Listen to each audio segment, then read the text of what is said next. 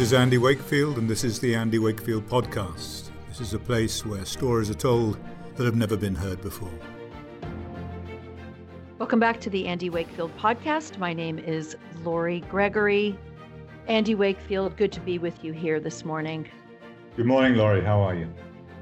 Well, I'm scratching my head a bit, sort of trying to figure out how to navigate through this, the equivalent, I guess, of a nuclear bomb that's gone off on social media and all these different platforms that are getting deplatformed, and people are sort of migrating from one place to another, figuring out where to get their information. What do you make of all this? Well, I suppose, first of all, it's the first strategy, or the most important strategy in this kind of assault on the American people and sort of global freedom, is to control the message. And so if you can stop people getting message, I'll just give you an example. I had a conversation with my mother the other day. My mother is very rarely cross with me, but she was furious. How can you support this man, Trump? And I said, the point is that he came to the vaccine choice, the health freedom issue, in an enlightened way, and sadly enlightened, I think, because of his own personal experience with vaccine injury. But this was the first time that we had the executive branch of the government in accord with our narrative, our story about vaccine injury. So, yes, I was hopeful, and that did not translate into anything positive in the first term, and that may have come to an end. But she was furious with me, and she was furious with me. But I said, Mother, you be careful of what you read in the media, because at her age, she, the BBC is an honest source of. Sure. And no, it's not anymore. It's not. And there is really no honest source no unbiased source of information, not least of which is because of the left-wing bias of the vast majority of the mainstream media worldwide has caused a reaction. And that reaction is for more right-wing leaning media platforms to emerge. And so one doesn't get a middle ground. One doesn't get necessarily a sensible, objective view of what's going on in the world. But there is an example. So my mother is typical of so many around the world who is seeing the Trump issue and the election issue through the lens of a very, very polarized media.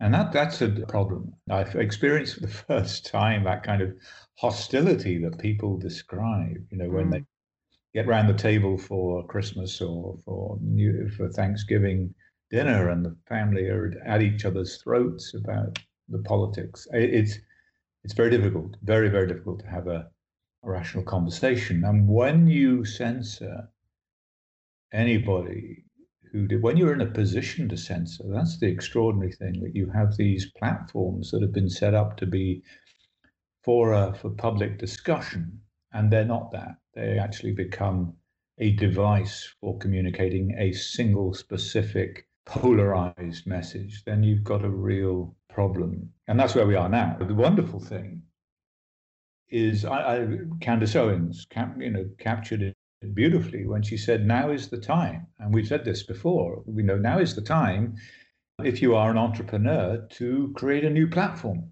because these people are effectively censoring themselves. They're putting themselves out of business. Twitter lost how much on its stock price because of its censorship of President Trump? An enormous amount of money apparently was taken off.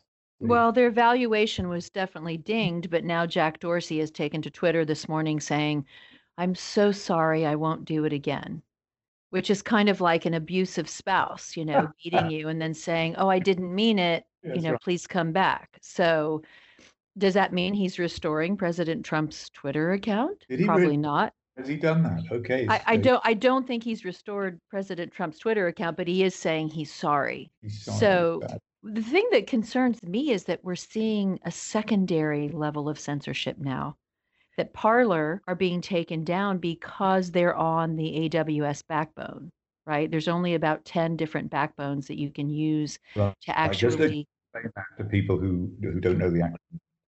AWS. Yeah, so I think it's Amazon Web Services, but That's that is owned by Amazon, and they are the 500-pound gorilla in the marketplace, of course, and they are one of about 10 that provide, as I understand it, kind of the highway, right, that your server is going to run on. And so Gab by Alternative is a platform, which, by the way, they're picking up Parler. I understand they're going to let Parler run on their highway, but Gab has more independence. And so they are not dependent on AWS, and therefore they are able to stand. But we're seeing all kinds of guerrilla tactics that are very disturbing. I know that, for example, Vimeo and BitChute have become a bit of a vast wasteland in terms of there are unsavory content sources that are dumped on those platforms, and yet they are allowed to continue. But other newer sites are being targeted with very, very dark, unsavory content that I don't even want to say in an effort to sabotage or take down those platforms that are allowing free speech. So terms of use attorneys should be very busy right now. Can I just stop you there? I Yeah. didn't know. So platforms that allow free speech, that don't censor, are being targeted with, let's just say, bad material in order to get them censored, taken down. Is that right? Yes. So platforms that are emerging that tend to be conservative, right-leaning, more patriot-based narratives are being targeted with horrific, the worst content that you could imagine. Right. So there's Are forcing a challenge to the First Amendment. correct. That's interesting, isn't it? Yeah. It's a bit of a wild west, right? In terms of It is. easy to say, sure, who's going to emerge, but there are so many tactics being used to prevent free speech for conservative voices that that is really a tunnel. I'm not sure how they're going to break out of that. When you picked up on this early on, is that we almost committed our film to going out on Amazon Web Services.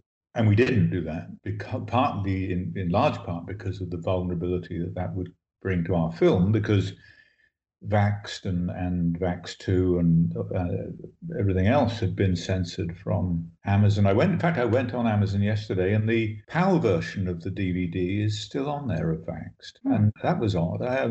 So it wouldn't play in the US, but it would play in Europe and beyond. It seems very selective to me, but that was so we would have been extremely vulnerable. Well done picking up on that way back. Well, I certainly can't take credit for it. We have an incredible team, as you know, that have helped us. Not to say we haven't been targeted. I mean, we've had a couple of DDoS attacks, Andy, which is nerd speak for, trying to disrupt the flow of the stream of our content.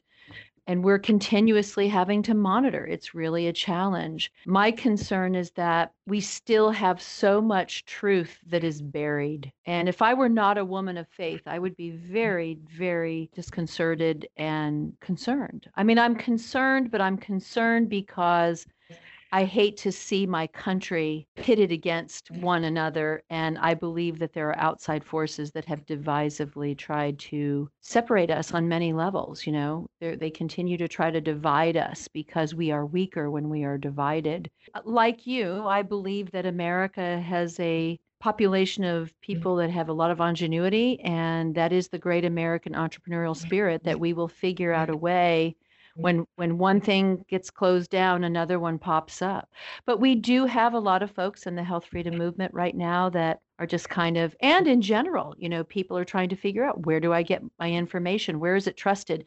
The biggest disappointment for me in this shift, as we've seen people being less trusting of CNN, the BBC, Fox News, this corporate media, right, that is owned by 4 corporations.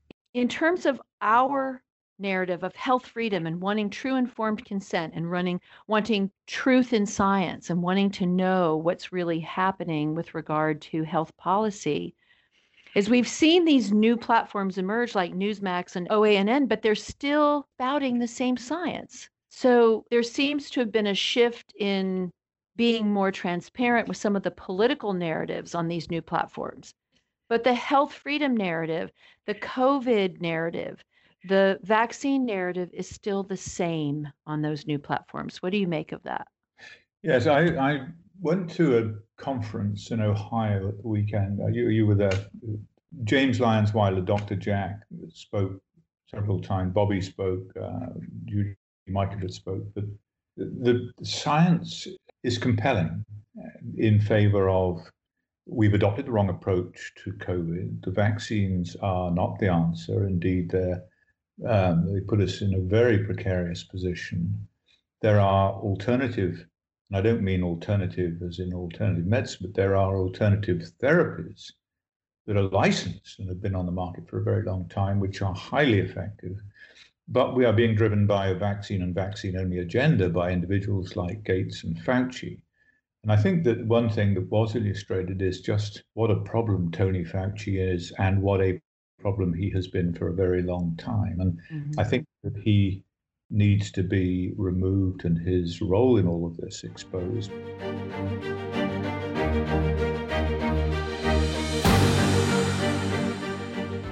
You've been listening to the Andy Wakefield podcast. To continue the conversation, go to 1986theact.com/membership, where for $5 a month, you can subscribe and access the Andy Wakefield podcast in its entirety and much more.